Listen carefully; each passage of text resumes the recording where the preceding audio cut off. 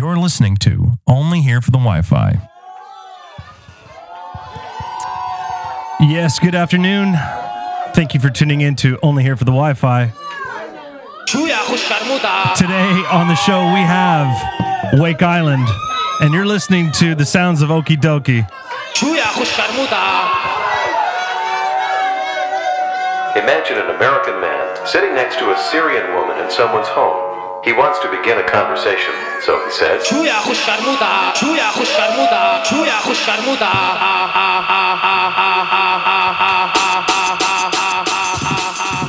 Yes, we're just going to give a little bit of time for people to filter into the room. You know the deal. Wake Island is already in the chat.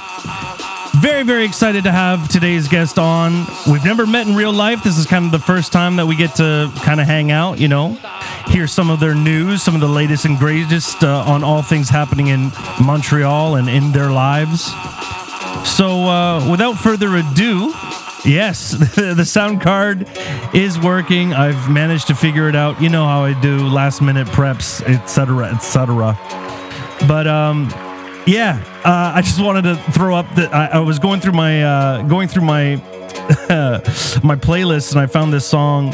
Shout out to Okie Dokie, an amazing artist, and a very, very cool song. You should all check them out. But at first, let's get some Wake Island up in this biatch. How's it going, guys? How's it going? Us in an awkward position. What's that? I said you're introducing us in the music. That felt a little awkward. That's nice.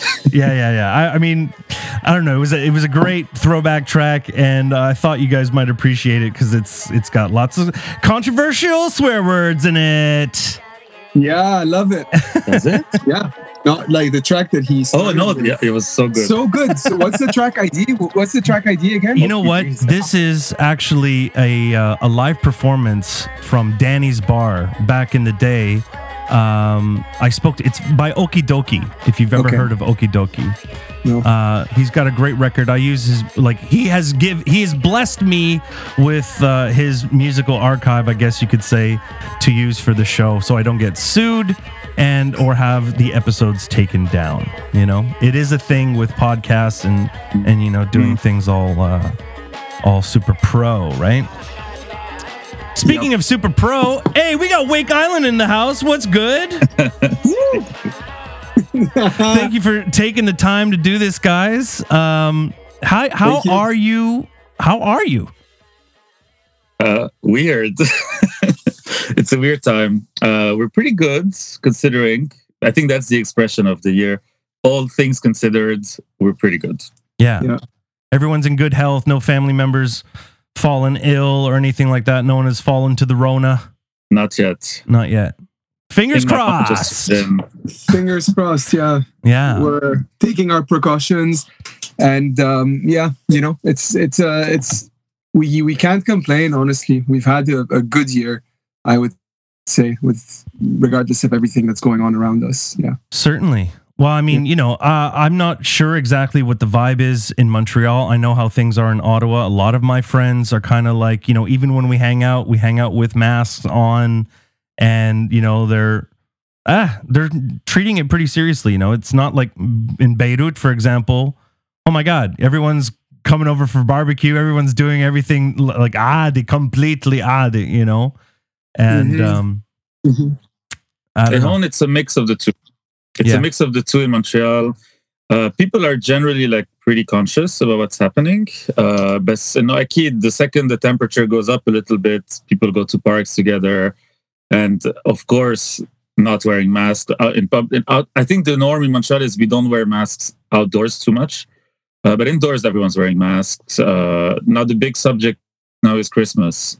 Yeah, and that's a tricky one for us because it's the first time in my life, and maybe your life, maybe not. It's the first time in my life I don't spend Christmas in Lebanon. Wow, so that's going to be a bit rough.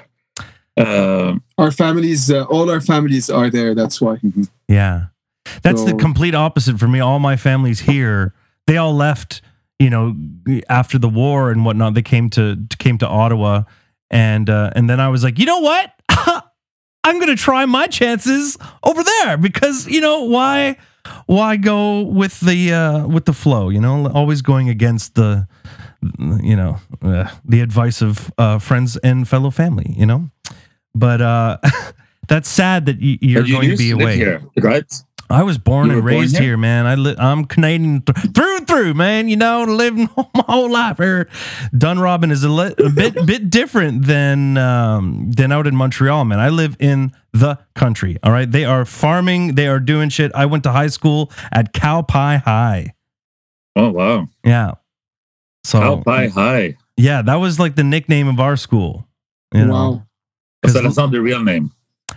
No, it's called West Carleton. But the thing was is that because on the way to school, it would smell like cow shit. So they were like, oh yeah, I lived in the Baalbek of Ottawa, of Canada. You know what I mean, so to speak. The Fertile Crescent. Baalbek of Montreal, the Baalbek of Ottawa. That's something. Yeah. Exactly. Well, Ottawa's the Baalbek of Montreal. Have you guys played any shows out in Ottawa? Have you guys been to Ottawa? The splendid. A while ago, but we played. Yeah.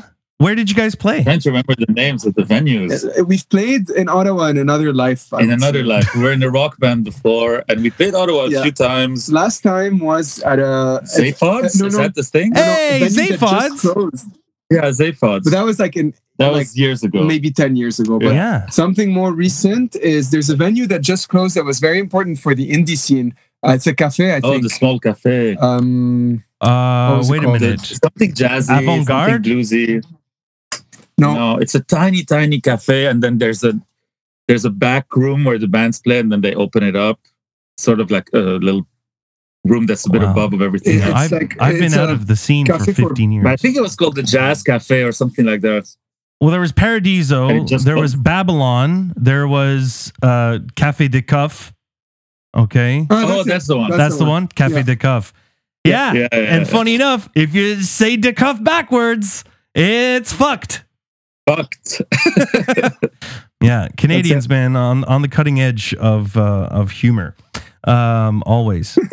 Yeah, that was a great little spot. I loved watching shows there, and I'm still trying to get into the loop, man. I just legit came back to Ottawa in September, and I'm re-immersing myself, getting my ear to the ground, so to speak, to understand like what's what and who's who and where's where. So. Zayfods was a very dear place to me. That's where I would go and dance my face off. And funny enough, Eugene, the owner of Zayfods, randomly came to Beirut, and I was throwing a party in some place in Hamra, and I was like, putting a poster up outside, and I was like, oh my God, what are you doing here? And he was like, who the fuck are you? I was like, you don't know me, but I know you. And small world. Anyway, it's guys, weird. Like things like this happen all the time. Where you meet people on the streets in Beirut, and you're like, "What the fuck are you doing here?" Canadians, Lebanon is like a destination for many Canadians that even don't have any, family or anything. It's interesting. Definitely. Small world, man. 6 degrees of separation, aka how everybody knows everybody somehow through the 6 degrees of separation. You ever hear about that? Yeah. I was also talking about this phenomenon that we have as like the Lebanese diaspora.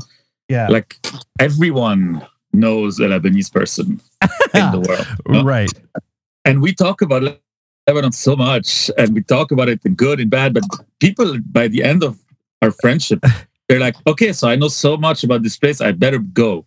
And so many of our friends are just always like, okay, well, with everything you've told me, like, let's plan a trip, and a lot of them end up actually doing it because Lebanon just enters their mind as one of the 10 foreign countries they know of. Well, so that, and also CNN made a big old thing that was like, if you want to party your face off, if you want to have a party, if you want to have a good time, go to Beirut. That was the thing. They had the best clubbing experience, and everyone was like, "Oh, very nice. We should go to the Lebanon and have a very happy time." All the Germans I met. I don't know how many German roommates I had. They're like, "Oh, I love this. This country is so nice." The techno is amazing. I love the Vine. You know? Well, that's CNN. Like the CNN thing is a summation of all of like say Israel's tourism strategy with people at this point. It's like let's act like we're this amazing party place, and a lot of people I talk to really view like Vacation Israel as like the most fun thing you could ever do. Oh my God. And I'm like, sure, I'll never know, but that's the marketing. You know? Yeah. I mean, we're only a couple of kilometers apart, like, I mean, aside from the obvious horrible history, at the end of the day, man, the youth, they still want to get down and party and all that shit. So, if you can like ignore all the apartheid and all the horrible shit that has been happening for forever, if you can still go there and have a nice time with a clear conscience, you question your values. That's all I can say about Yeah. all I can say about that. But anyway, like how I took a fun conversation and moved it right into Israel. So Palestinians are dying right now as we speak. As we speak. Right. Yeah. Well, to bring things back to fun and to bring things back to music and kick this interview into fucking full on. You guys just released a new video and a track about 2 weeks ago or so, right? Daya or Lost. I'm probably pronouncing it incorrectly, mind you. Got it. I got it? Yeah, Daya. Yeah, but I don't even know how to translate it. They always ask us, what does Daya mean? I'm lost. It's not lost. It's more like the way I explain it is if there was a word in English, it would be lostness. Aloof. Yeah, being in a state of you have no fucking clue where to begin to make sense of anything, really. That's the feeling. What a perfect track name. Everything is a mess and you're lost in it. Yeah. So I guess it's a bit on the nose, but I mean, let's unpack that a little bit more. Yeah. Oh, wow. Look at what Harris is saying here. Phil is an expert of turning fun into something dark. Well, yeah, that is my brand. That's very true. You like Radiohead? Shout out to Harris. Right. He's one of the people who were just, before you joined Harris, we were talking about Canadians and Americans who visited Lebanon and who partied and had a great time. Yeah, you should definitely come, Harris. Harris, is it? Well, he came. He played. Yeah. He played at Wicker Park. Oh, shit. Yeah. Shout out to everyone at Wicker Park. And then we're like, yeah. Shout out to Wicker Park, yeah. Oh my God, I got to turn down the horn on that. It's a little, love the horn. It's a little bit abrasive, but I mean, it's part of the charm. Yeah. So I'm assuming, all the experiences of the current events and perhaps the most recent things happening in Lebanon had a big part to play into the most recent iterations of your catalog. Well, they actually had no part to play in, strangely, because the song was written a year before. But who are we kidding? I mean, it's the same thing that's been happening for years. What happened with the revolution and the explosion is not like an event. It's a symptom and it's a reaction to. It's a consequence. The things that we were already thinking about and frustrated about for like years and years and years. So of course, when it happened, and we did a whole album about this, and we're releasing it very, very slowly, like song by song. But when we listen to it now, I'm like, oh, it's as if we wrote it in the middle of the revolution, or as if we wrote it the day after the explosion. So to me, there's nothing new in 2019 and 2020 with Lebanon. It's just there are events that are just like popping up and just reminding us and exposing what we all knew was there, what we all were already talking about it. History repeating itself, This is the saddest part of it. And Definitely. Yeah. Well, speaking of history and making music, how did you guys meet? How did you guys get together? It was here in Montreal. Okay. It's many years ago. We're gonna say like maybe 15 years ago, 16 years ago we met. We didn't know each other in Lebanon. We both grew up in Lebanon in separate circles. Phil is like a couple of years older than me, so that plays a lot in school. Like when you don't hang out with the older kids or whatever. No, you don't hang out with the younger kids. Yeah, except for Phil. Phil Levin hanging out with the kids. Well, I wasn't hanging out with anyone, really, so that's another story, dude. So, but anyway, we came here for we like so many young Lebanese and young Arabs just come to study. We're at McGill, and then we met. I think through there was a small community of us here, all living in the same place.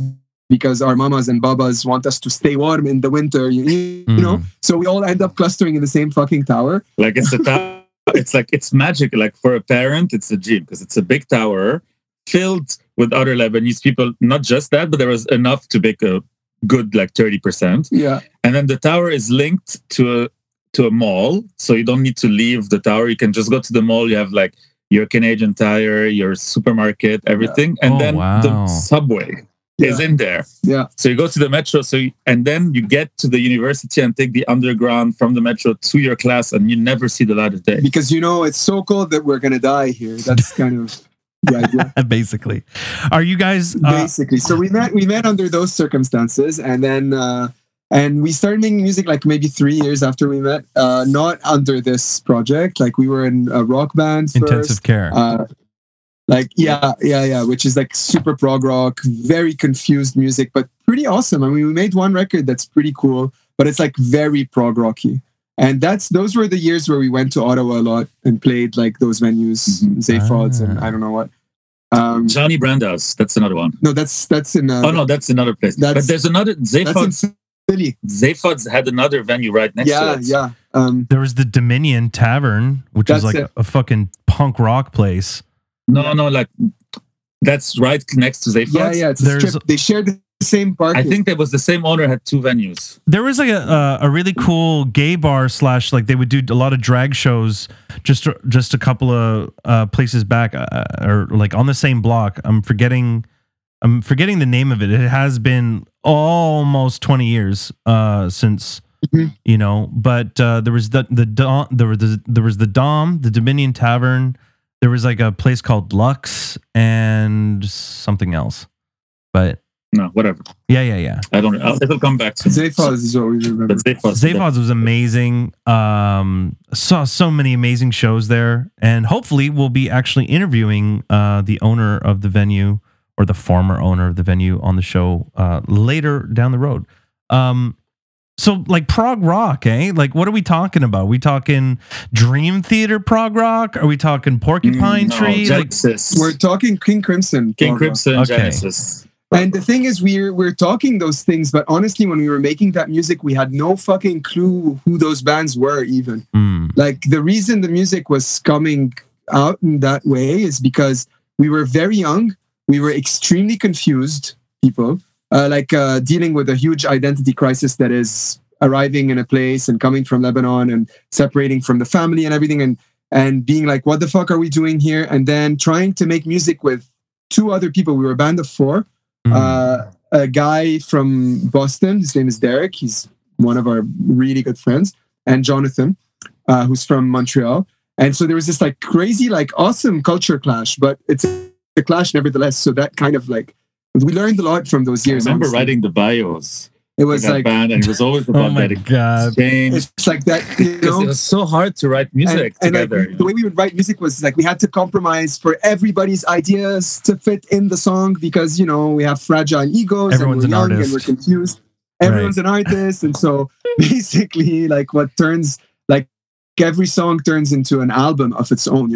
Okay, there's this section, and then that section, and then this bit, and that bit, and it was really tiring. Now, when I listen to this music, I'm how the hell did we even perform it? Well, now you know how I felt, because I was the pop guy of the group, and the other three were jazz. He was in the jazz conservatory learning jazz, obsessing about jazz licks and Pat Metheny and all these jazz maestros and whatever. Jaco and I was Pastorius. Hey, I like Tori Amos and Radiohead. Can we please make some music like that? And so my compromise was to introduce him to Radiohead. Because I'm okay, there's a little bit of it's always jazzy rockiness in there, so maybe he'll like it. It's always fucking Radiohead, the drummer dude. And bassist were studying jazz, Sorry, what did you say? I was saying it's always fucking Radiohead that just completely, breaks the brain, and you make that switch, and you're whether it's the Kid A record or OK Computer, and you're just oh my god, Yeah. Everything. Well, I was a Muse guy. I was a Muse guy, but I couldn't get him to like it. So I'm like, okay, let's go to maybe Radiohead would work. The Absolution album was nice. I liked it. I liked Origin of Symmetry, the one before. That's the one that like really got to me. And then after Absolution, I was okay with it. And then I became ashamed of liking the band. Yeah, they and now I listen to it and I laugh. I'm like, every time there's a new Muse album, I'm like, yes, and I just go listen to it just because I want to make fun of how like self-absorbed and crazy this band has become. Yeah.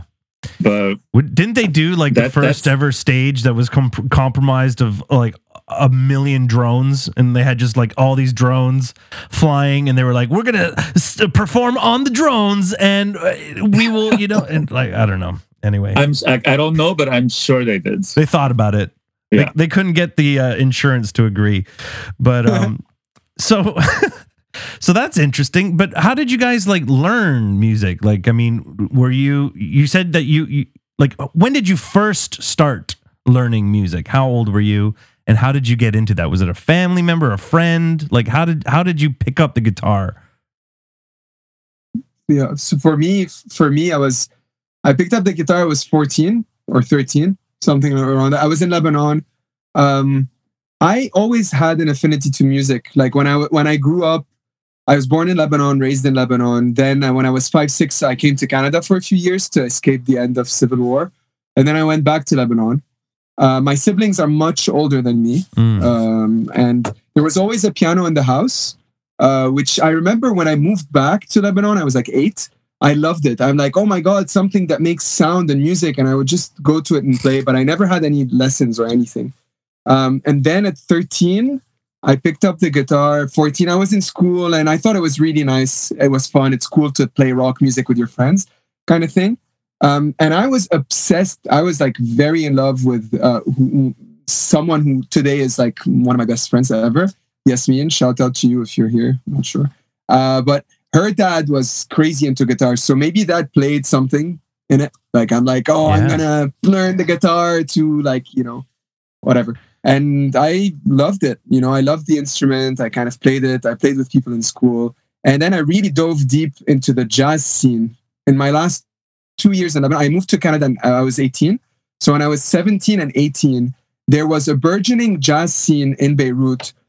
Shout out to every single musician who's still out there killing it. I'm talking about Eli Afif. Mm-hmm. He's a bass player, and his brother Roni Afif, a drummer. I think they moved to Dubai, and I think they're still doing it. Shout out to Tariq Yamani, who's still playing. All those guys, like we were all kids back then, and we're talking like early 2000s, 2001, too. Exploring the world of jazz in like the suburbs of Beirut, literally. Blue Note Cafe. Yeah, Blue Note was a thing in Hamra. I don't know if you know. It's crazy. I mean, again, I appreciate jazz. I appreciate a lot of things, but for whatever reason, I never made it out to Blue Note. Not once. Yeah. It just wasn't in my thing, Yeah. I looking back, I'm like, why the hell was I into this stuff? It was like too old for me. But at the same time, there were some cool people going there, There was this 2 old American jazz players, a drummer who had he's recorded with Miles Davis and shit like that. You're talking about Jay? No, his name was Steve, I think. I can't remember now. It's always Steve. He's like this black guy. He used to wear this like huge ass like necklace, kind of like a symbol around his neck. And this guy had like toured the world and played everywhere. And he just lived in Lebanon for some reason. And he taught me a lot. And then when I came to Montreal, I kind of, as Phil said, I enrolled the conservatory of jazz. And yeah, but I mean, it was really my last couple of years in Beirut. This is when I like got obsessed with this type of music. And yeah, Blue Note had a lot to do with it. Steve and Jack was a double bass player. He had a lot to do with it too. They were very nice, very generous with kids who wanted to learn. And yeah, all those musicians, Tariq Yamani, Roni Afif, Eli Afif, those guys are still, again, active and making amazing music. I think Tariq is in New York. Yeah. We just saw Tariq play in Beirut in, January? Yeah. for the Beirut and Beyond Festival. That was pretty cool. He was doing a collab with Lilian yeah. Shalala, But you should talk about how you got into it. I got into it the exact opposite way. I was like brought into it like a good kid in the Lebanese suburbs learning classical piano. And I was like, my teacher really couldn't take it. Like I was just trying to show her how I could play like Ace of Base songs on piano and Disney soundtracks. And she was like, blasphemy. And so I learned classical music, but I couldn't like bear it. Like I didn't like to read notes. I didn't like classical. And so I was always like, I had a very good ear. So every time I heard a song, I would just go play it, which became kind of my trademark with my friends. Like, play this, play that. And so it was always about like pop for me. But I have some classical training. But then, it was very, like, it wasn't a band thing. I was alone playing piano, learning my lessons. And when the piano moved to my bedroom, I started like just playing all these covers and movie soundtracks on piano and shit like that. And then when I moved to Canada, a friend randomly asked me if I wanted to join his band, cover band. And then we started playing Muse covers. Exactly. Amazing. And we did one show in our rehearsal space, and he was there. And at the end of that show, he's like, "Do you want to jam one day?" And I'm like, "Yeah." And then that band ended, and this one started. Also, shout out to Fadi. Oh, it's Fadi. Fadi Tabal. Yeah. Who's like the pillar of the Lebanese indie scene. Yeah, you probably know Fadi, maybe. I mean, of course.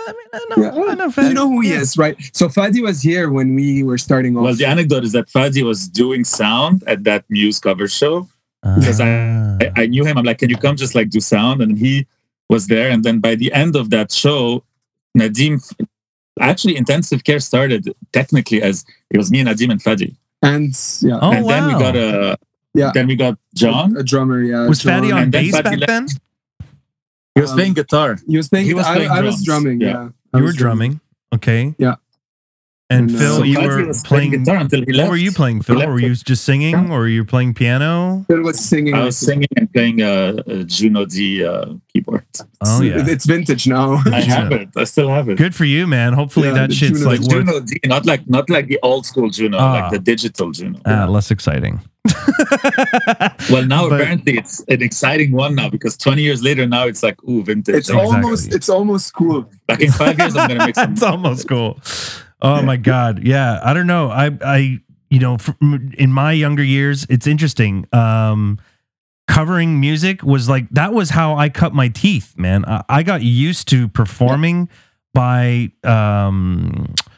taking part in the high school coffee house or whatever. And there was like an audience of 200 parents and kids and people, right?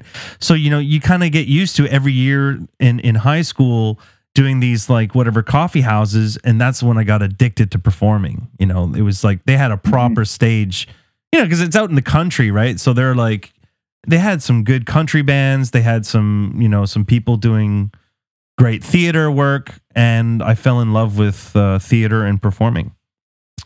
Yeah. Mm-hmm. Yeah, it's we had that in high school. Well, not high school, but my school where I went in Lebanon. We occasionally were forming bands and playing events and stuff, and that was pretty awesome.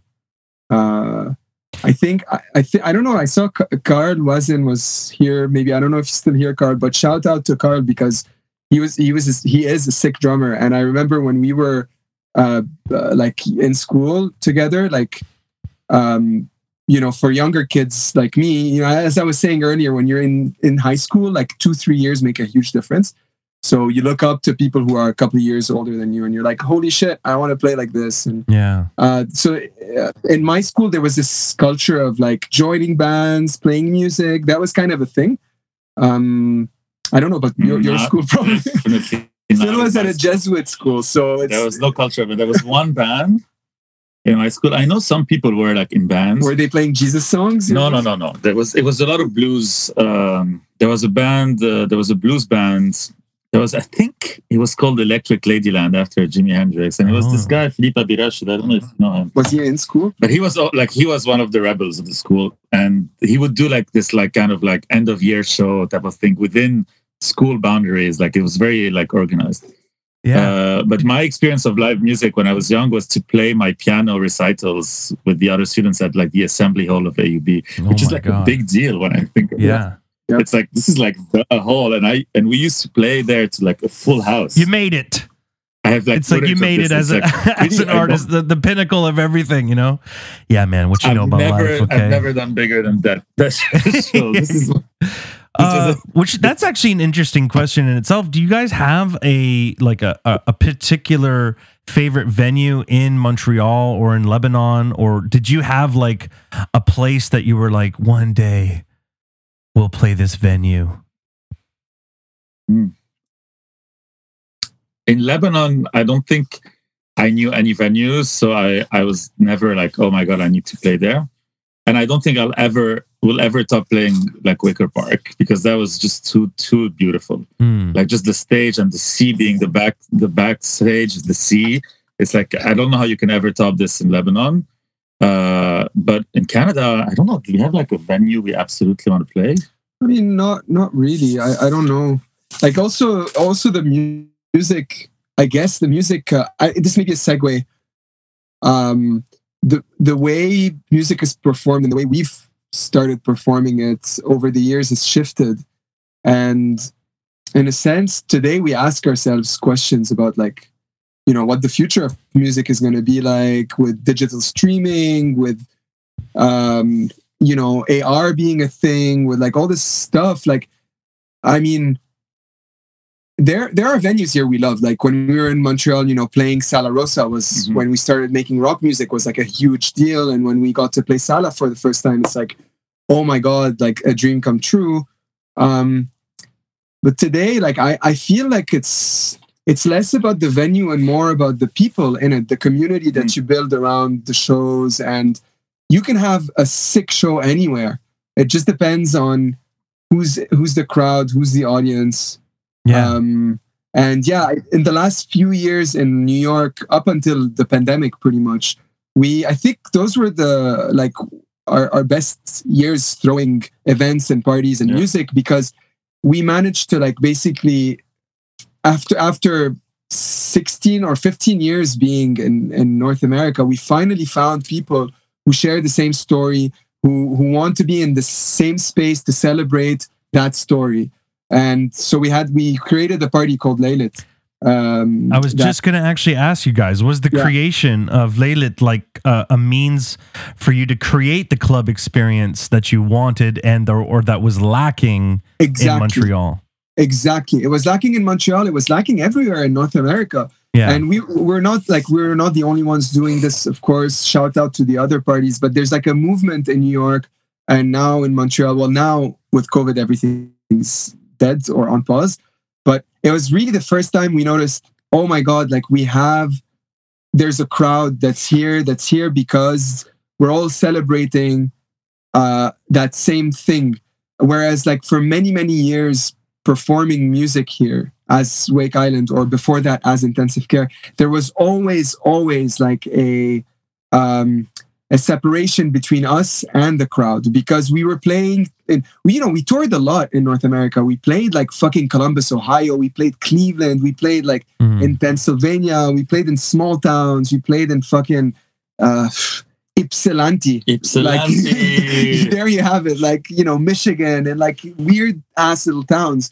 And it was always amazing. And we learned so much, but we never really realized that we were two brown kids playing to people who are like, who the fuck are those aliens? You know, and why are they here? And why are they playing this type of music?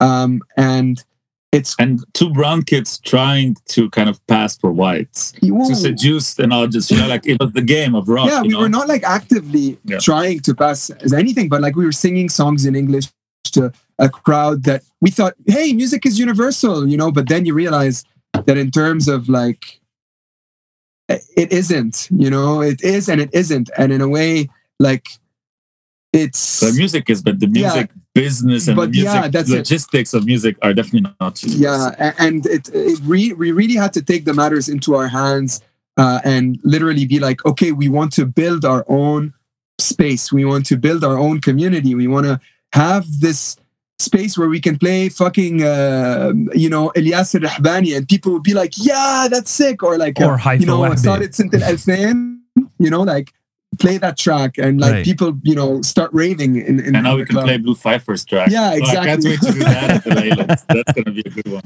So like things like this is where we noticed that it's less about the venue and more really about to bring it back to your question, more about the community filling up the humans filling up that venue, Yeah, well, I mean, if everyone's coming in with the knowing what to expect, right? Managing people's expectations, creating a vibe, a thing, like it's clear cut, that's one of the hardest things to do, right? If to get people in to your show is like, the sound of the band itself, that whole thing. But I mean, when you make it a party, like you guys were saying, it's like, yeah, I can see how that's something that people would be like, oh, I'm down to see that. I'd much rather attend a party than to watch a performance, so to speak, Exactly. But in many ways, we kind of cheated a little bit with that, because when we started Laylit, people were assuming that they were going to go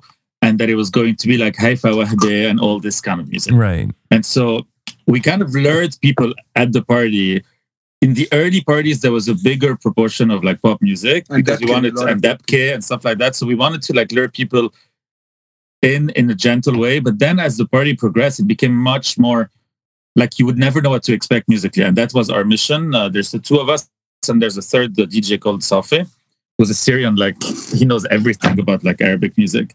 And the reason we started Laylit is because we realized that we don't know much about music from the Middle East and North Africa, and we wanted to like know more, and we're like, what a better way than to just actually start a party, so that every time you have to prepare a set, we would research a little bit. And then people started coming, and then you come in expecting like belly dancing, because the audience is really split in half. It's like half of like Arabs and the other half is non-Arabs, and that's so important to us. Sure. Is for everyone to be able to come. This is not a party only for Arabs to just feel like in sort of like cultural safe space. FUBU, bro. FUBU. Okay. That's it. Yes. Yeah. So people come in, like a lot of people came in that are non-Arabs expecting like your typical belly dance. Where are the belly dancers? Yeah. Where's the belly dancers? Where's my harem?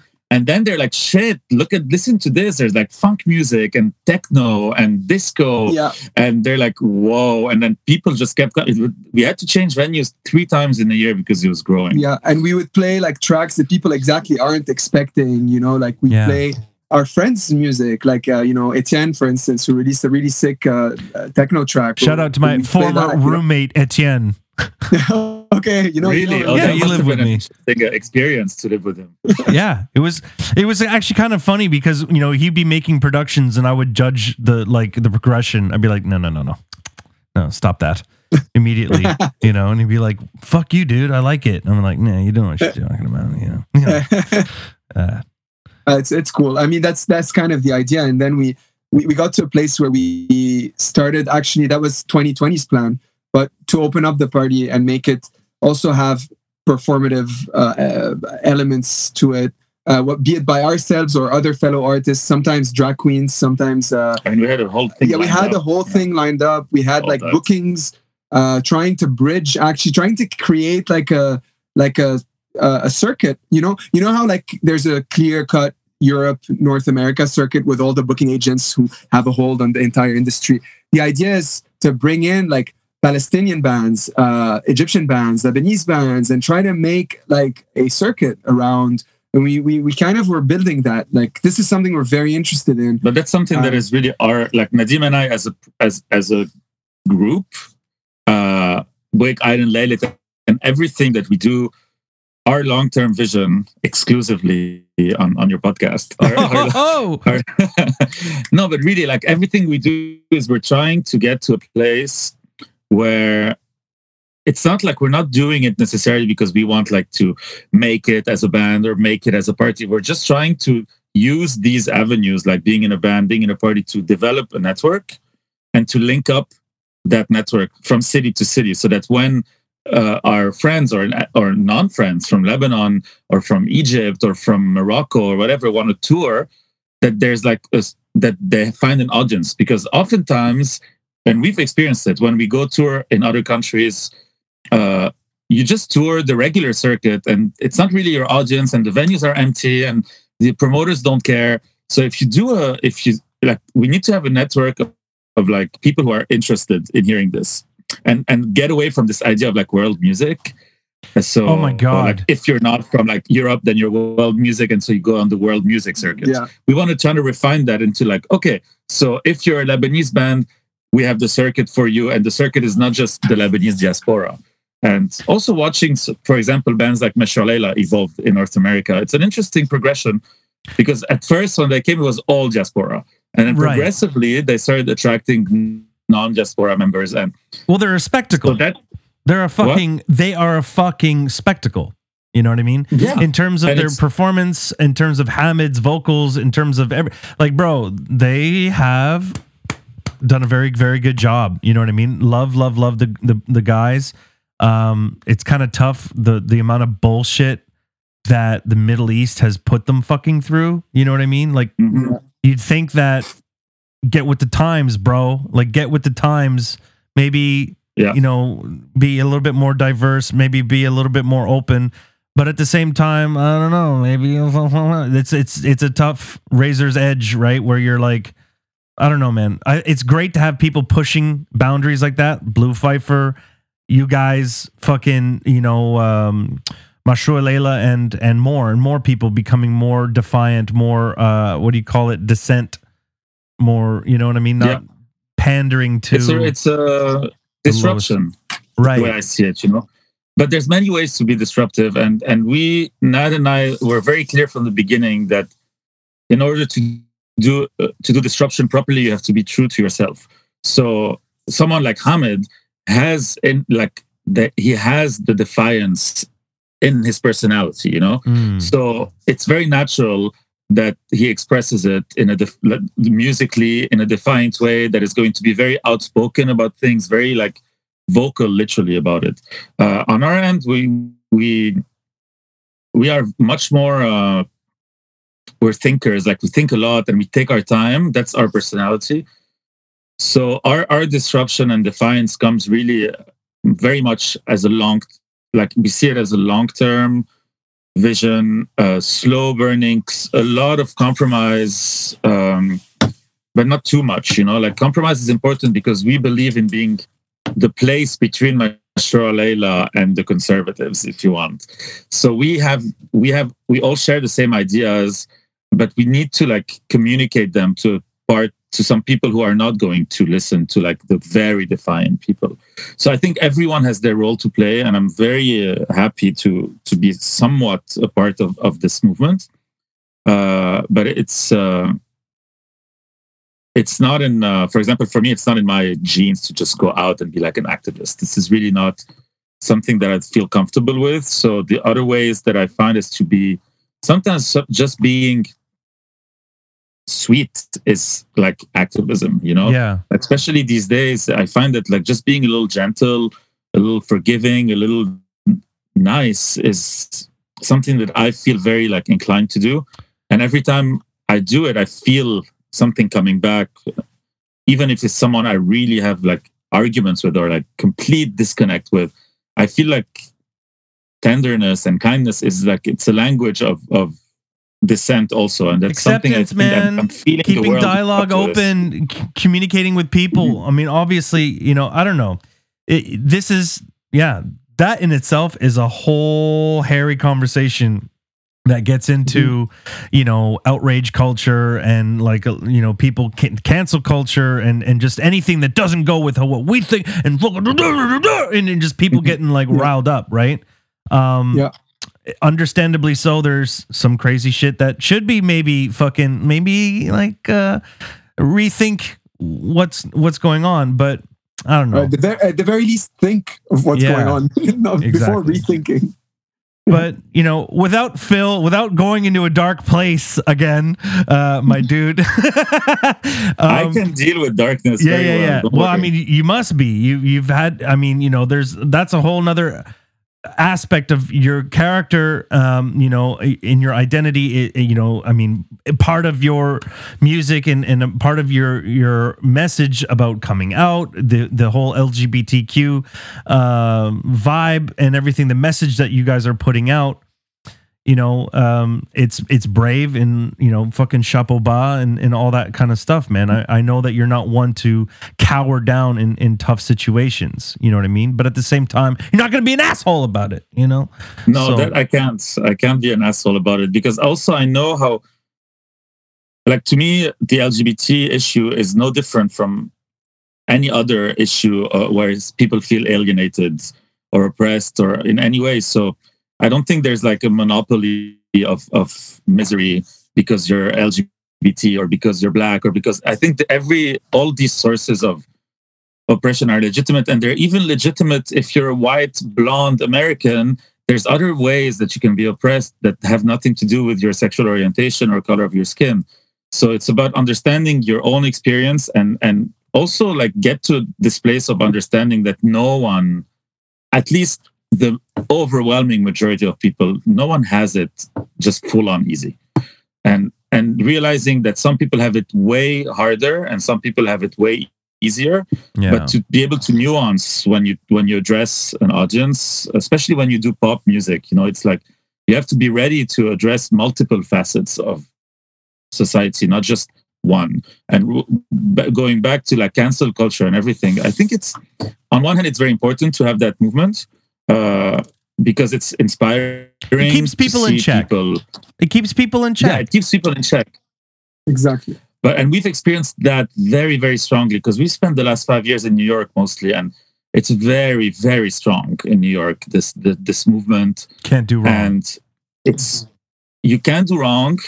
But the thing is, I've been very, very annoyed sometimes by the movement, but at the same time, I see results. Like results do end up coming sometimes. I just wish they came in another way. Yeah. And I also see what I feel like the movement as a whole, I don't want to generalize, but there's also like, as results come, there's also new problems that are created.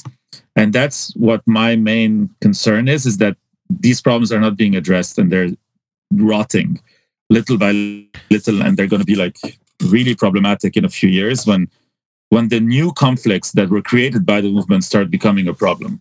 So you solve a conflict by creating a new one. Whack-a-mole. It's like an externality of the whole thing, and it's like whack-a-mole. You're hitting things here and there. Escapism. That's one of the reasons why I got the fuck out of Lebanon. For example, a lot of the times, everyone needs an outlet to kind of fish and kind of relax and be all you can be. The ability to go to Bardo, or back in the day when PC was a fucking. Did you guys ever go to the PC parties or hear about PC parties? Yeah. The PC parties were really, really I know what the PC parties are. They would throw them in like parking lots. Yeah, well, it got better. It wasn't just parking lot. It got up there. I went to them, but I'm having a blank. I remember behind the green door around that era. PC parties. Like they were. I remember the early cotton candy parties. Cotton candy, holy shit, dude. Oh my God. Oh my good God. Some of those parties were pushing. They were wild. They were pretty pushing the envelope, even for Lebanon. Sometimes you're like, oh my God. Rooftop of Plum. There was like, lovely stuff. There was like that's the thing with Lebanon. If I knew, honestly, like when I grew up there and even into my 20s, if only I knew that this existed, I don't know if I would have left. If you know, you know. If you don't know, go fuck yourself. You know what I mean? That kind of sucks, that I could have thought that maybe I could have stayed in Lebanon. Like when I grew up, I was so isolated from Beirut in some ways because I lived in Hazmiya. And shout out to Quadrangle. What's good? Playing pool at fucking Quadrangle. You know what I mean? Quadrangle is still going, man. I was there. I had dinner there at the beginning of the year. I think Malik from Who Killed is now. Malik Rizallah. I saw him. He was playing that night. Yeah. He plays with his dad. Exactly. And like It's coming up. He's onto some good things with that place. You know what I mean? Yeah. That was a fun. I really like this place. Yeah, I mean, they had a legit setup. You could just show up. You know, of course, there was like what I call the dinosaurs of the scene. You know, like the OGs of the scene who would go there and they would play, and you'd be like, "Wow, that's a real fucking band." You know, and then be like, "We gotta go and practice because these fucking old guys are really good." You know what I mean? But yeah, like, so, you know, escapism is a big part of Lebanon, and you know, in some ways now people don't have that outlet, and we don't know when we're gonna have that back. How do you guys escape, or like, you know, cut loose? Are you outdoorsy? Like, how do you guys deal with all this shit at the moment? You mean like COVID times? Well, honestly, we're I mean, the way things have shaped up for us this year is because we were touring a lot and we were in New York a lot in the last few years. We were like doing shows, building stuff. We always wanted the kind of, during those years, we were recording music on the fly, like in apartments. Whenever we had a minute, we just like set up, make a track, and then work it. But we always wanted to have like a studio and like have a space where we can like properly create, where we can produce our music and other people's music. And yeah, you guys look like you're in the studio now. Exactly. Yeah. And so what happened this year is that pandemic hit, and then, you know, I moved back. I was living in New York. I moved back to Montreal at the right time, before things got really fucked up in New York. And we're like, you know what? Let's look for a studio. And then we got the space that we're in right now.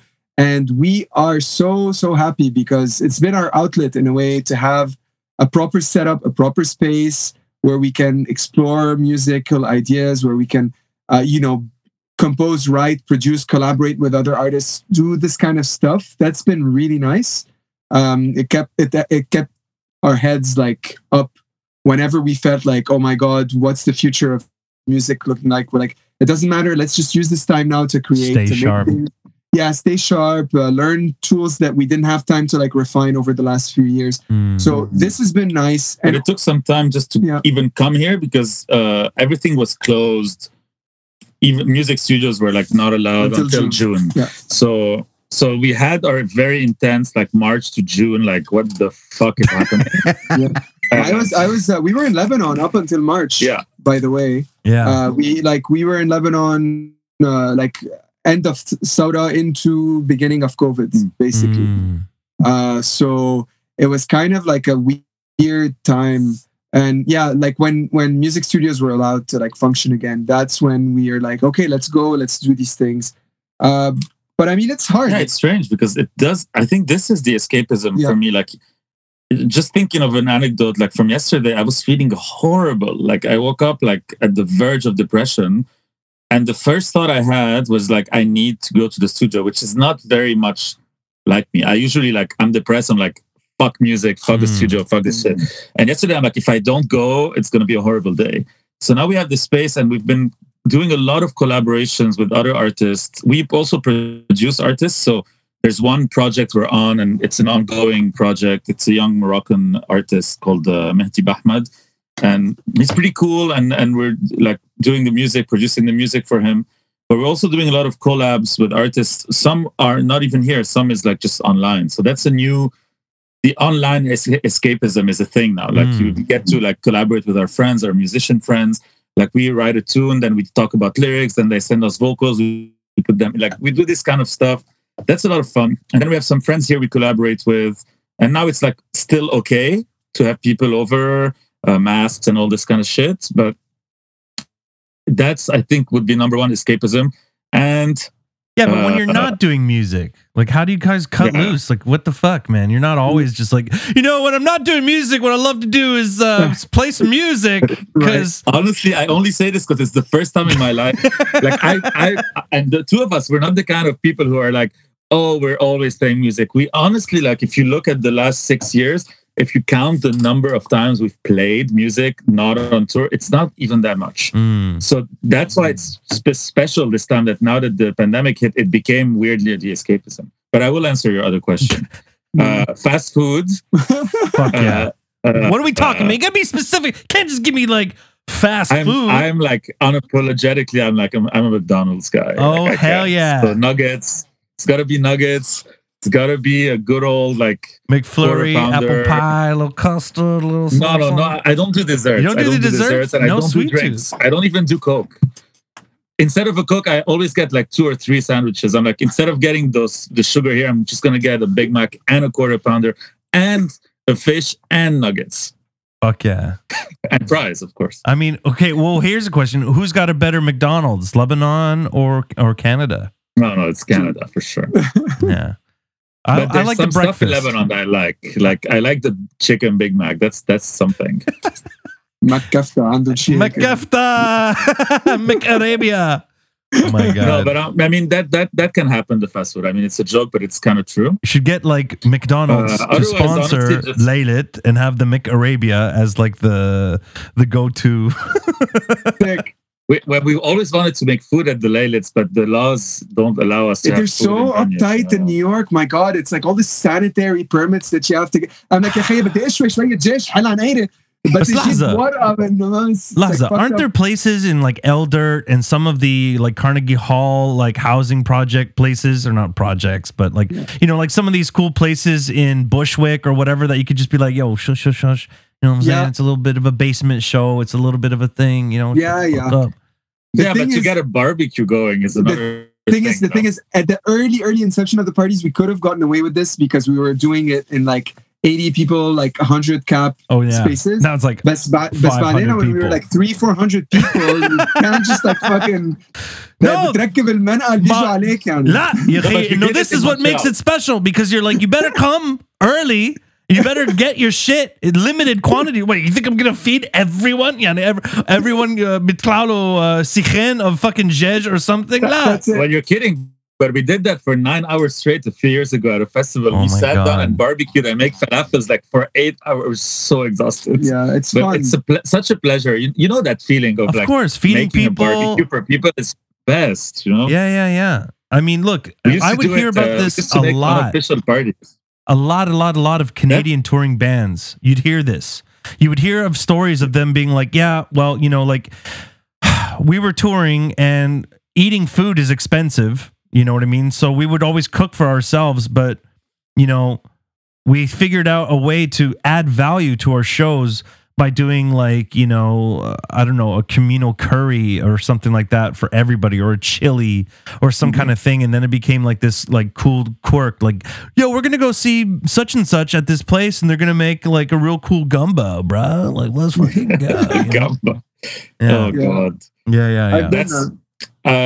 Yeah. It's a thing we've played with. We've done a few times. Maybe you could do like tabakh. Like you could do like shish barak or something like that for like for like everybody. Try upscaling that. My God. Well, now we can. We just get those two prestos and we just do it. No, but I think it's gonna happen. I think like when we're gonna go back to like events and shows, I'm pretty sure like we have a friend in New York who runs a pretty awesome venue called Elsewhere. And he's Lebanese, so we're discussing this. We're like, listen, Rami, we want to بدنا نعمل مشاوي, and he's like figuring out how to make. We had such don't remind me. No, we had such cool plans for 2020 with. Yeah. Hey man, it's cool. It's just put on ice. It's just put on ice. It'll happen. Yeah. You know what I mean? Ice. The way I've been dealing with this pandemic is in the summer I would play basketball alone a lot. That was like a way to just go outside. Like you asked if we were outdoorsy. Yeah. I kind of love this sport. I played it when I was growing up in Lebanon, and in New York, like I really like picked it up again. Hekme or Nijmi? I played for Hekme. Oh shit! All right, for real. So but like junior division. I was with Karl Sarkis, who's Ghassan Sarkis' kid. I don't know if you know Karl. I mean, you know. Yeah, he's my teammate. He was my teammate. But so the beef runs deep then, eh? Like you're out for blood, right? You're like, oh, sorry. Honestly, it's the players were like I mean, most of them were chill, you know, they were cool. You guys have like, cool like gang signs? Of them were fucking you know what I mean? Like, I mean, yeah, like I think it's more the fans that were fucking crazy, but a lot of the players were actually pretty nice. Like Fadi Khatib was chill. and all those African dudes like in Ndai and Muhammad Asha and those guys like coming from like Senegal and Nigeria and stuff. Those guys were like playing for whoever, whoever would pay them. That's wild. Like the teams were chill. It's more the fans that were fucking crazy. As is the case. I just don't want to come out as the guy who's dealing with the pandemic with fast food. So I'm going to add one more thing because this is how this is sounding. He's like sports and shit, and I'm like Big Macs and stuff. Okay, this happens. I'll just add that I've also found one very surprising thing that helped me all summer and that I'm really craving now is biking the same circuits every day for like an hour and listening to audiobooks while doing it. So that was my thing in quarantine. And I listened to like pretty cool books. Of course, Darkness, some Margaret Atwood here, some Philip Pullman, stuff like that. And that was my go-to. And now I don't know what to do because it's winter. I have this exercise bag at home, but it's really not the same. And so that you got to put on like VR glasses, man. You got to put on VR glasses and be like fucking on the bike and just, Tour France or something. Getting nausea. That would be me. I can't deal with this shit. I will put those glasses on. Wait a minute. What about like video games? Did you guys ever play video games when you were kids in Lebanon? Were you like Counter-Strike? Oh my God. How could I forget? One of the major ways I dealt with the pandemic is not to play video games, but to watch people play my childhood video games on YouTube. So I would just go watch these like 9, 10, 15 hour. I used to play adventure games a lot. So all the King's Quest and Broken Swords and all these like old school like point and click adventures and Monkey Island and all these games. Space Quest? And I just watched them. What? Space Quest? Of course. Fuck yeah. Yeah, man. that was one. Now you're talking, my bro. Now you're talking. You got me. People replay those games on YouTube. I would just sit on my couch for hours watching them replay the game. And I played a couple games too, but it was mostly watching people play the games. It just like really put me in a very, very like chill mode, the kind of nostalgia.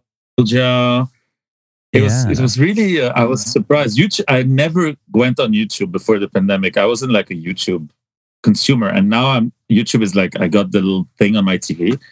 So now I can just go into YouTube and watch all these little YouTube shows and YouTube like recaps and Drag Race and all this stuff. Yeah. So, do you guys think that maybe you could incorporate streaming Laylit and doing like a cooking show incorporated into it? Like, I don't think we haven't thought about it. You know what I mean? Like, I know that it's because we don't know, right? We don't know how long this shit could go on for. And I mean, in order to stay, on top of it, getting the eyes and ears of people and being like, hey, we're going to do some streaming and we're going to fucking, hey, tonight we're going to be doing some cooking on Laylit. And tonight we're going to be making shish barak. And honestly, not really. Because I mean, I told you, we're very patient people.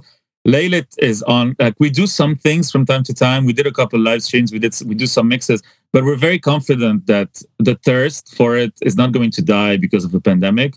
So I think when it comes back, it comes back. Now, there is a voice note of Nat and I getting baked and talking about how we want to make a food show and a food podcast and a food book or whatever. And it's like this 1.5 hour long note. I have to find it. I know it's there on my computer, and it's just us like completely riffing at how we're going to make a food album. This is one of the nicest things, man, about being in Canada. Is just like, I mean, just like, you look at this shit and you're like, oh my God. Hi. How are you? So good to see you. Yeah. Yeah. Oh, this is Green Crush. Okay, this is my daytime weed, and it helps me not feel lazy because I don't know about you guys. I had the worst experience, by the way, in Lebanon with smoking hash. Couldn't do it. Really? I got arrested. That was one thing. But another thing is that like not paranoia. It was just like you're rolling the dice with what you're getting. I am very meticulous. I like to have like this is a utility. I can use it for good things, for inspiration or to go to sleep or whatever, Whereas with when I would like get shit in Lebanon, it was just like you get what you get, man.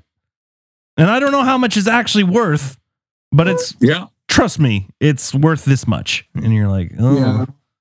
You know. It's interesting to have it institutionalized now and in time, trustworthy in a way, you know? In time, yeah. I think that Lebanon's gonna. I mean, they've already set the groundworks for it, right? That was one of the big surprises is they were legalizing marijuana and everything like that. Yeah, but will we ever trust them to like really properly oversee it? It's so corrupt, man. It's so corrupt. It's like I don't know. Yeah.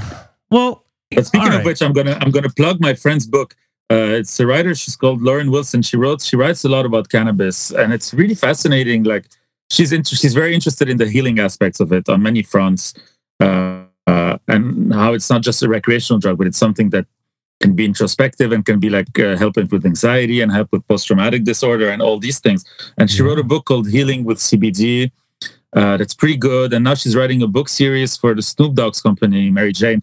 And I don't smoke a lot. I haven't smoked a single time since the pandemic. Yeah, me too, by the way. Which is weird, but I guess I was afraid of too much to do. You know, and you're already plenty relaxed. I'm so busy, you know, like wake up, make eggs, eat, sit down, watch someone play a game on YouTube, sleep. Like, where's the time for weed in there? Exactly. You know? No, it's just that I think I was afraid of like if I went in, I would go in and then I would have like 6 months of just smoking weed. And I'm like, maybe not. Maybe that's the fear. I'm not so sure. Well, it is expensive. It's not exactly cheap, you know, unless you know some Native Americans. Like you go to like some native resort. That's what everyone here tells me. They're like, bro, don't go to this. Like, you gotta go know somebody who knows somebody who get you what you need. You know what I'm saying? So, but you guys have been in Montreal for like on and off for 20 years, right? Almost, yeah. Almost 20. Do you guys feel like you're becoming more Canadian than you are Lebanese in some regards? You know, like what are some cultural traditions or customs of Canada that you've taken on, like a love for hockey or a love for Putin? Or I've still not watched a single hockey game since I've been here, so no. But the other thing with being in Montreal particularly is that it definitely doesn't make you feel more Canadian. It will make us feel more Quebecers, but there isn't like a very big like I Canada, see how it's going vibe here. I'm not saying anything. I'm just saying that I see how it is vibe here. So I wouldn't say I feel more Canadian, but I definitely feel more like a Montrealer more and more. And that's also like where we're at in our lives, is that we're at a half-half situation where half my life was in Lebanon, half of it was here. So I don't feel more like one or more like the other, but I feel like I'm definitely not just one. I'm like this hybrid of the two. And I really like that, honestly. Let me just say something here that might answer this question a bit from a different angle. I think that what happened is like 10 years ago, we started noticing that if we were heading towards like a scary place where we were kind of disconnecting with our roots, and a gut feeling woke up inside us and made us realize that we need to connect back with Lebanon.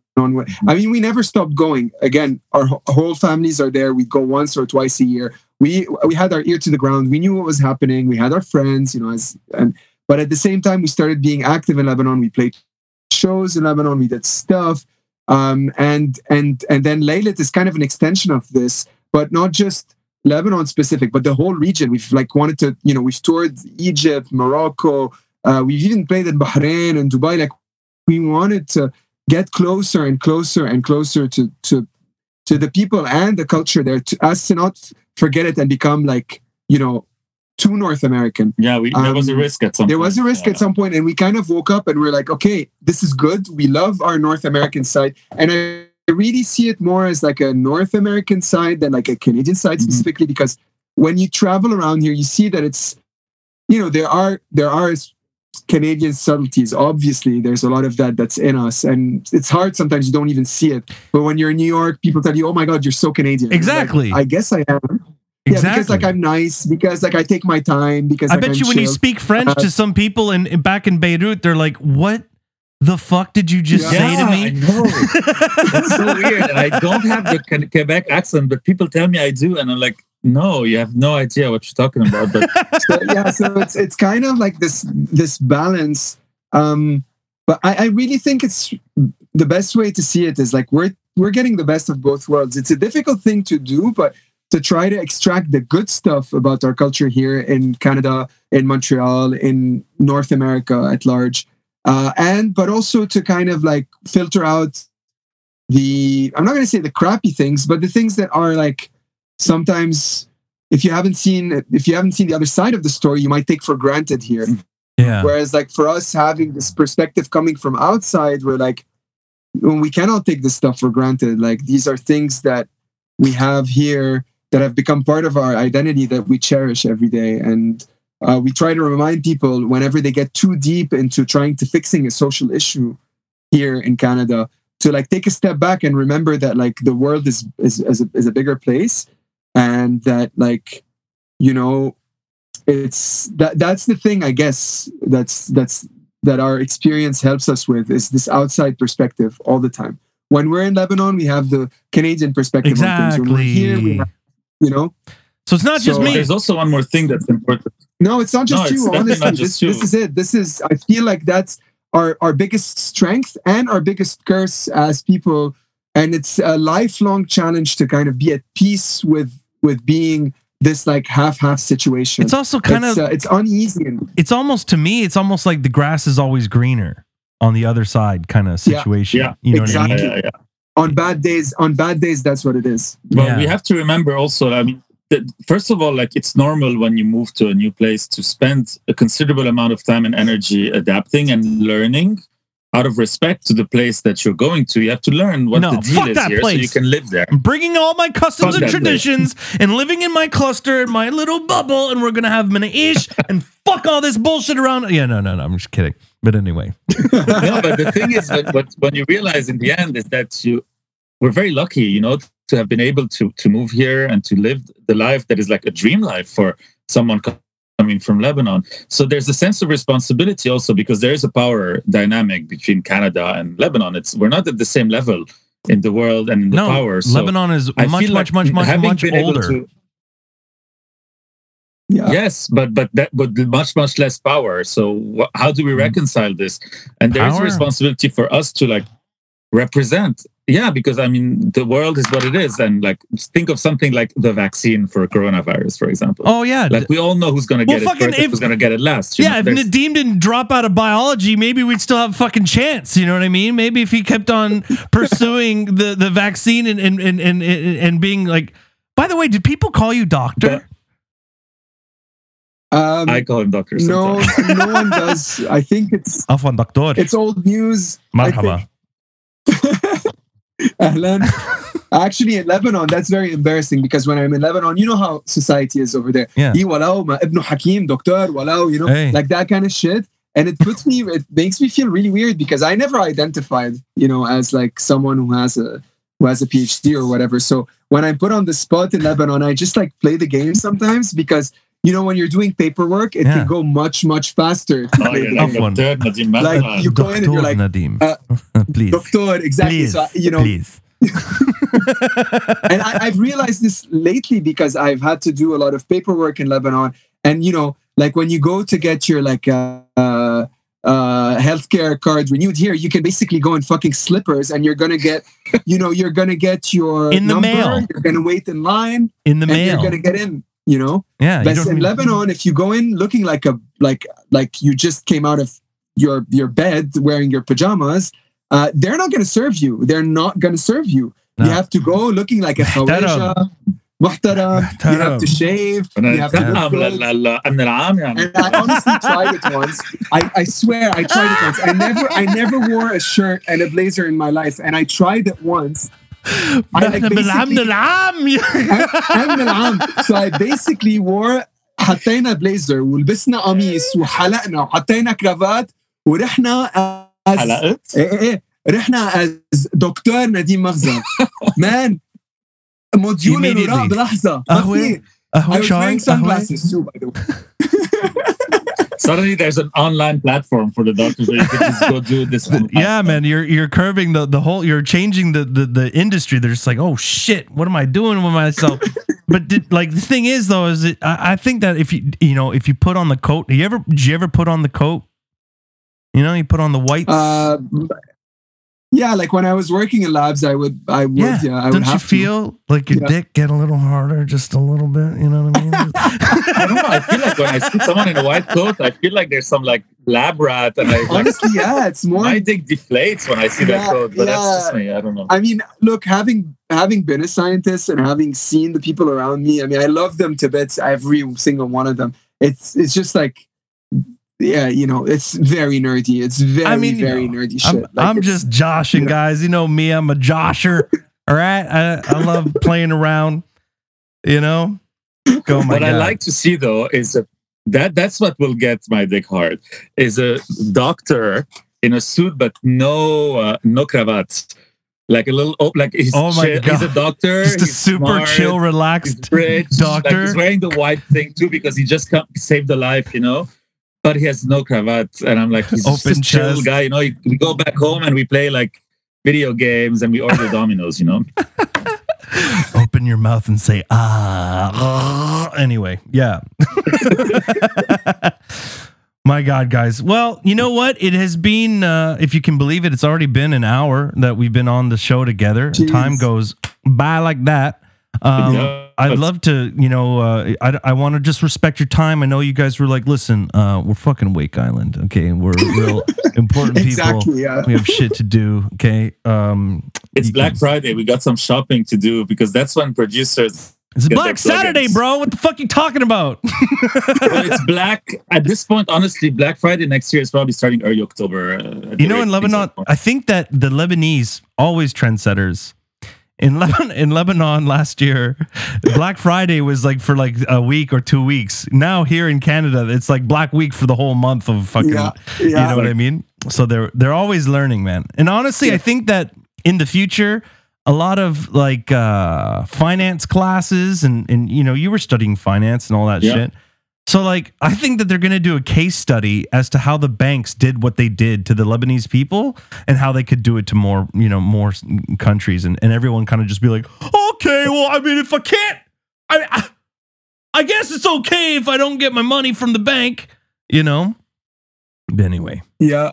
Maybe there's like a Black Friday weekend in Lebanon where you can take out as much money as you want from your account just for like one day. I'd love to see that. You know how Americans on like Boxing Day, they like fight for like the wedding dress? I want to see a situation. I mean, this is kind of like whatever. I mean, but bro, it's fine. Like, we're joking. We're joking. Gift, We're just joking. Don't give us a gift. Don't be government like fucking you hate politically us for 30 correct. Years, but give us this weekend, Yeah. I love that. How they have like they have wedding loans. Shout out to Bea who's here. What up, Bea? What up? Hey, Bea. You're tuned into Only Here for the Wi-Fi. Hope you guys are having a great time. You know what I mean? It's been lovely with these two dudes just joshing for a couple of hours. Joshing. Yeah. But what was that hashtag? DJ Talk, cool DJ cool talk? Shit, cool shit DJ Talk. Well, yeah, because exactly. I was trying to be smooth, and I was like, later on tonight we're gonna be having some one-on-one time with the boys, just peeling back the layers, so to speak. DJ Cool Shit, So anyhow, but that's a good radio voice. I'm thinking about it. Very good radio voice. Because it's not the radio voice that you're used to, but it's kind of like in between what you're doing now and that, and it's kind of like. You want the Canadian version? The Canadian version. Yeah. Later on the show today, we're going to be having some people come up down to Montreal. So make sure that you got your tickets. Get your tickets now on Ticketmaster.ca. You see, now you're hired at CBC. Oh, that's right. I don't know about that, man. I think that I don't have CBC a chance. You gotta be calm, Yeah. You gotta be calm for the CBC. But I would love to see a show like this on CBC, honestly. Just like but CBC does podcasts that I could see that. Yeah, man. What do you think I'm doing this for? I'm trying to this is my you know what I mean? This is a bitch. This is a grant, 100%. I'm just 50 shows in deep. I hope I don't end up like that Giammi, the former host of Q. That guy. But you know what happened to him? What? Like last I heard of him, he was doing this kind of like spirituality podcast like a few years ago. I don't know what happened there. But he came back with like a podcast about spirituality.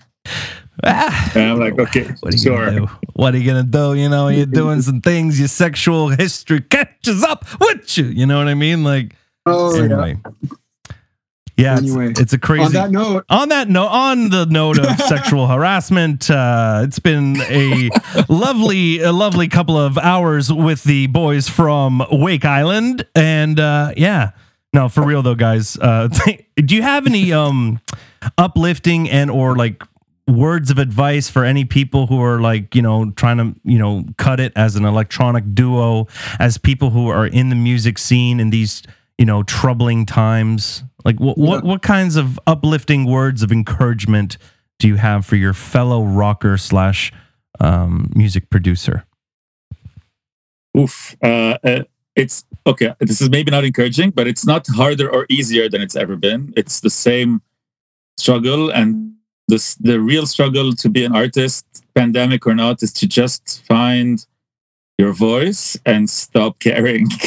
Which I haven't done yet, that part. But you have to just stop caring about what you should be doing and just do what you want to be doing.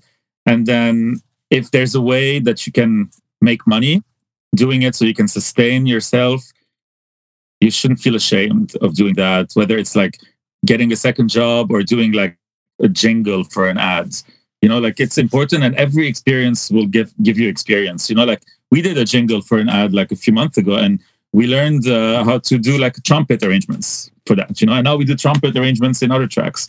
And there's always a silver lining. And I think the pandemic is very difficult, but it's also a very good opportunity to learn all the skills that you don't have time to learn when you're on tour, when you're worried about all this stuff. And for us, that's what it's been. It's learning more production, even learning how to like exist on social media. We're not very good with this. We've never delved into this because we were always very pure in our artistic approach. But it's, I guess the advice is it's okay to not be pure, and you're still as valid an artist if you don't. Also, I'm going to give a little bit of advice because Phil yesterday had like a big collapse, and I kind of picked up the broken pieces. I did. One thing that's extremely important right now is we have to be we artists have to help each other out more than ever. We have to like represent each other. We're not competing. We're so tiny. Each and every one of us is so tiny that if we don't help each other, the game is increasingly like controlled by like you know, tech companies and algorithms and all that shit. And what we saw before this pandemic is for the first time ever we managed to build, like, as I said, a space, a community, a thing. We're all in this together. We're all tiny little artists. Every single one of us, people who are famous or not famous, we have to be together. We're fighting the same fight. Our voices are one, you know, in this. And like we are a minority here in this country, in this scene. Whether, you know, we're wearing the artist hat or whether we're wearing the I'm a normal person hat, doesn't matter. We're all the same. So I think the advice I'd give to everybody right now is try to remember that even though it feels like we're not, like we're so alone these days in the pandemic, and we're so like, oh my God, you know, how are we ever going to go back to life? We're all like together still, and we have to help each other more than ever. Yeah. I think this is the most important, I think, advice at the moment. Yeah. Well, I mean, I can give. I want to clarify one thing, just reading the comments. What I meant by pure is that just focusing solely on making music. Of course, social media is it's actually a great platform to expose your pure self.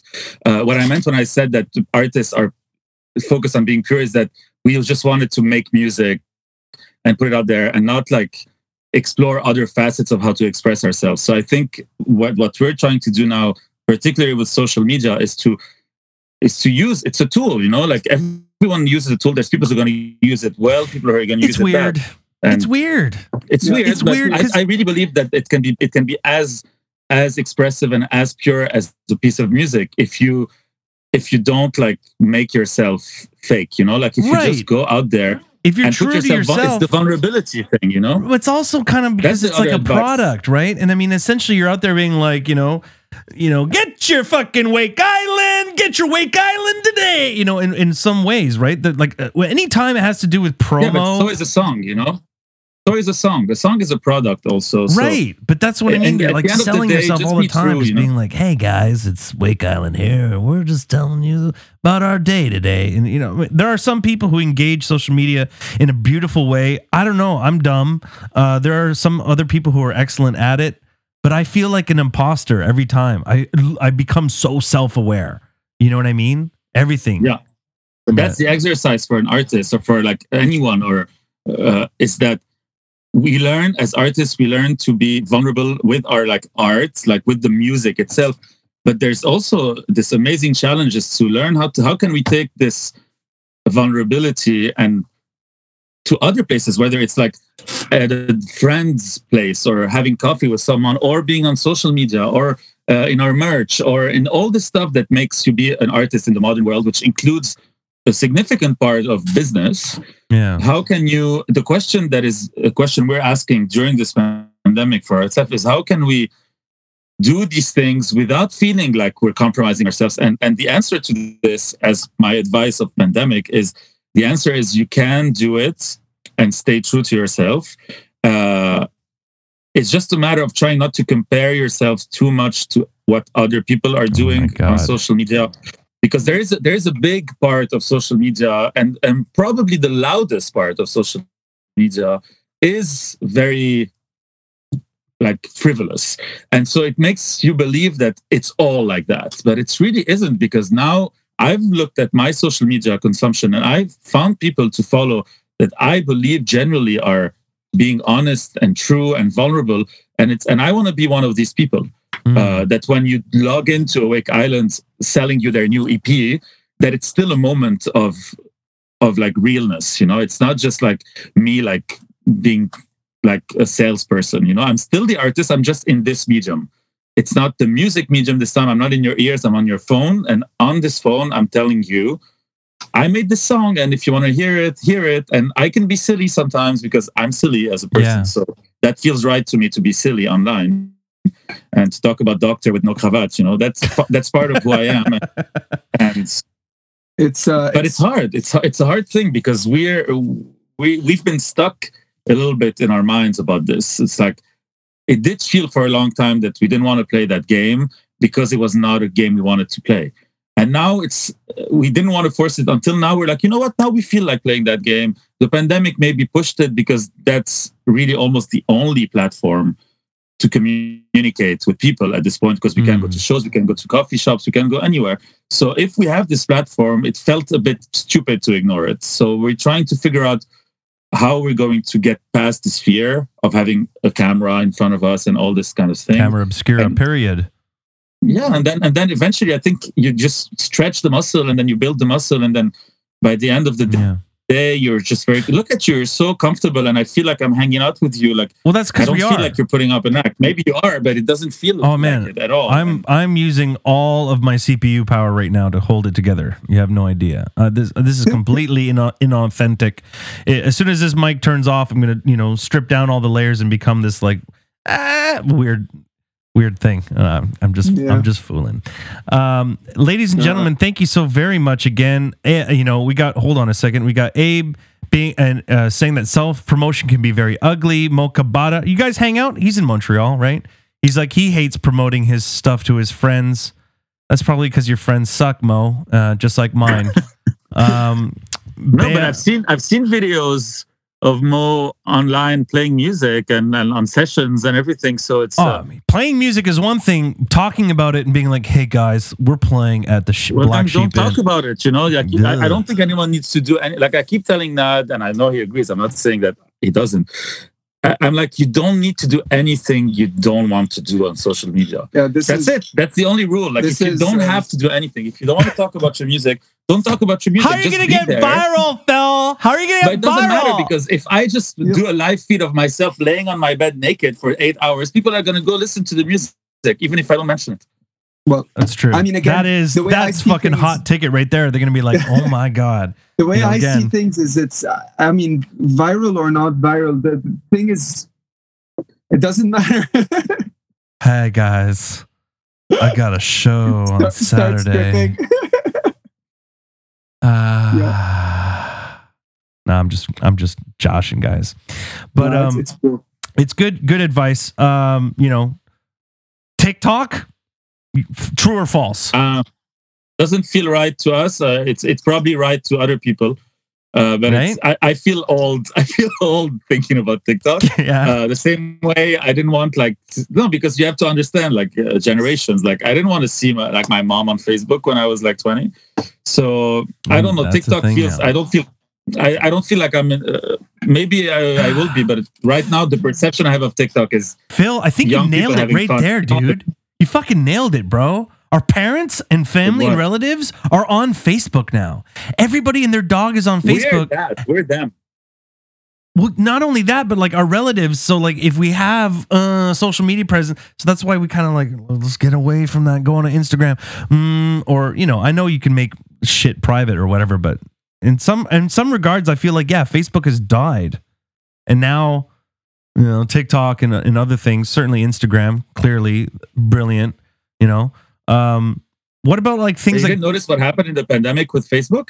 I started to feel like Facebook for a long time became my favorite social media during the Really? pandemic because people stopped being like, hey, my photos, hey, and it started being more essays. Oh, like my feed, at least it was just essays and essays. I'm like, wow, people yeah, are but just you guys hang out with expressing smart themselves people. in the way that you can't on the other. You guys know smart people. What? You got to you know, you're in finance and guess. Nadim's a fucking doctor and shit. Like obviously the people you know in your circles are all like, you know, high mind, consciously aware, socially active people talking about engaging stuff.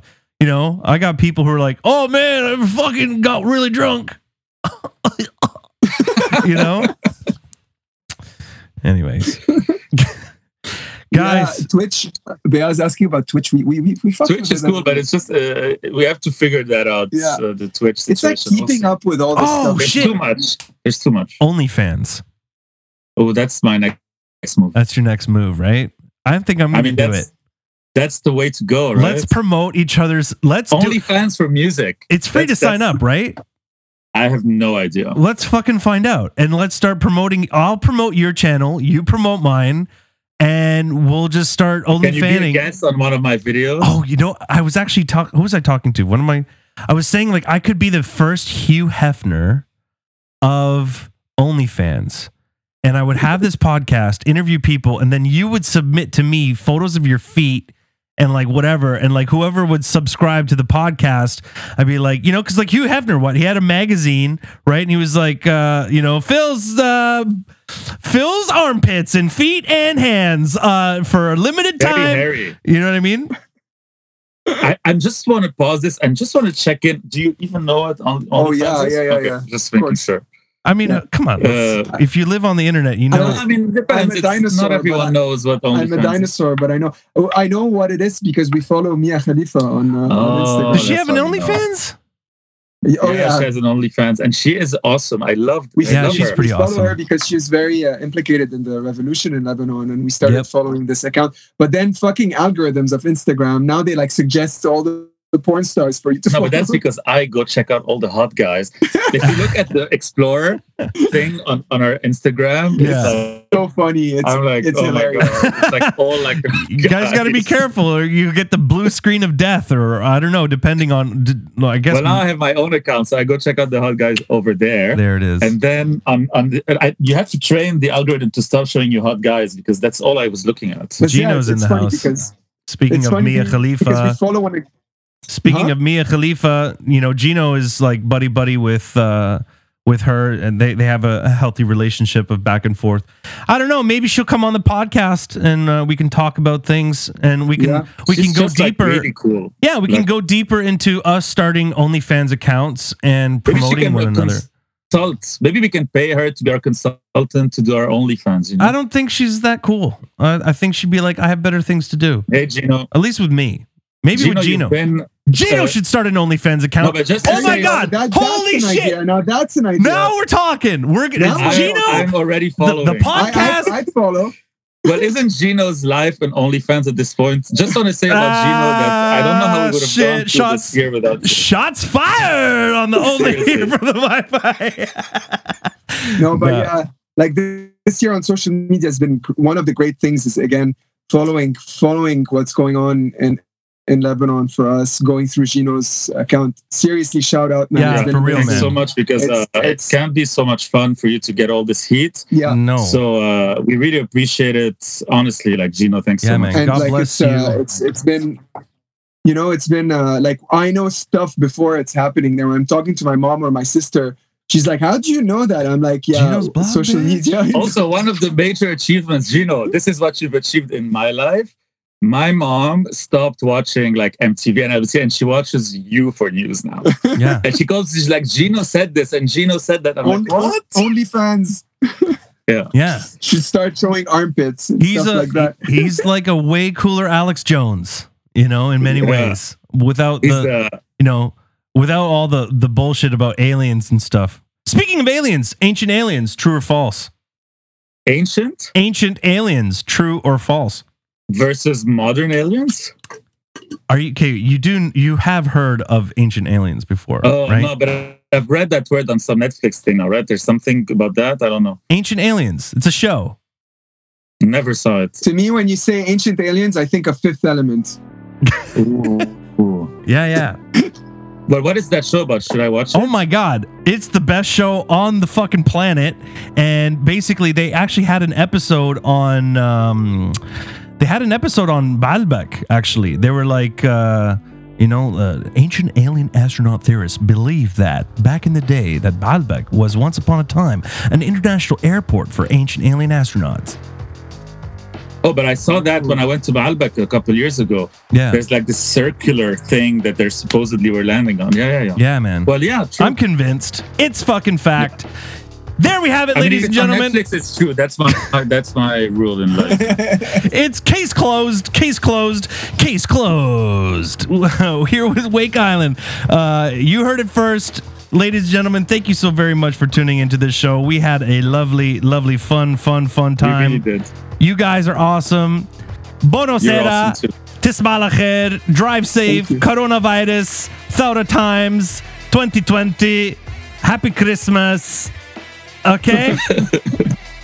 Yalla, guys. All right. Take care, guys. We'll see you soon. Love you all. Thanks for tuning in. Bye. Peace out. Bye, everyone. Peace out. There you have it, ladies and gentlemen. That concludes our show for the day. Another one in the bag. I hope you enjoyed it. If you are becoming somewhat of a fan of the podcast or the conversations that we're having, maybe say something online. Maybe be like, yo, I heard about this crazy podcast. You know what I mean? There's a guy. He plays music with really cool guests from Lebanon and around the world, Montreal, Canada, whatever. Suggest. Be like, hey, you should have this person on the podcast. You should have such and such and ask these hard questions. All right? And remember, we're only here for the Wi-Fi. ما عجبتك ما تاخذني ما تعصب علي الله يرضى عليك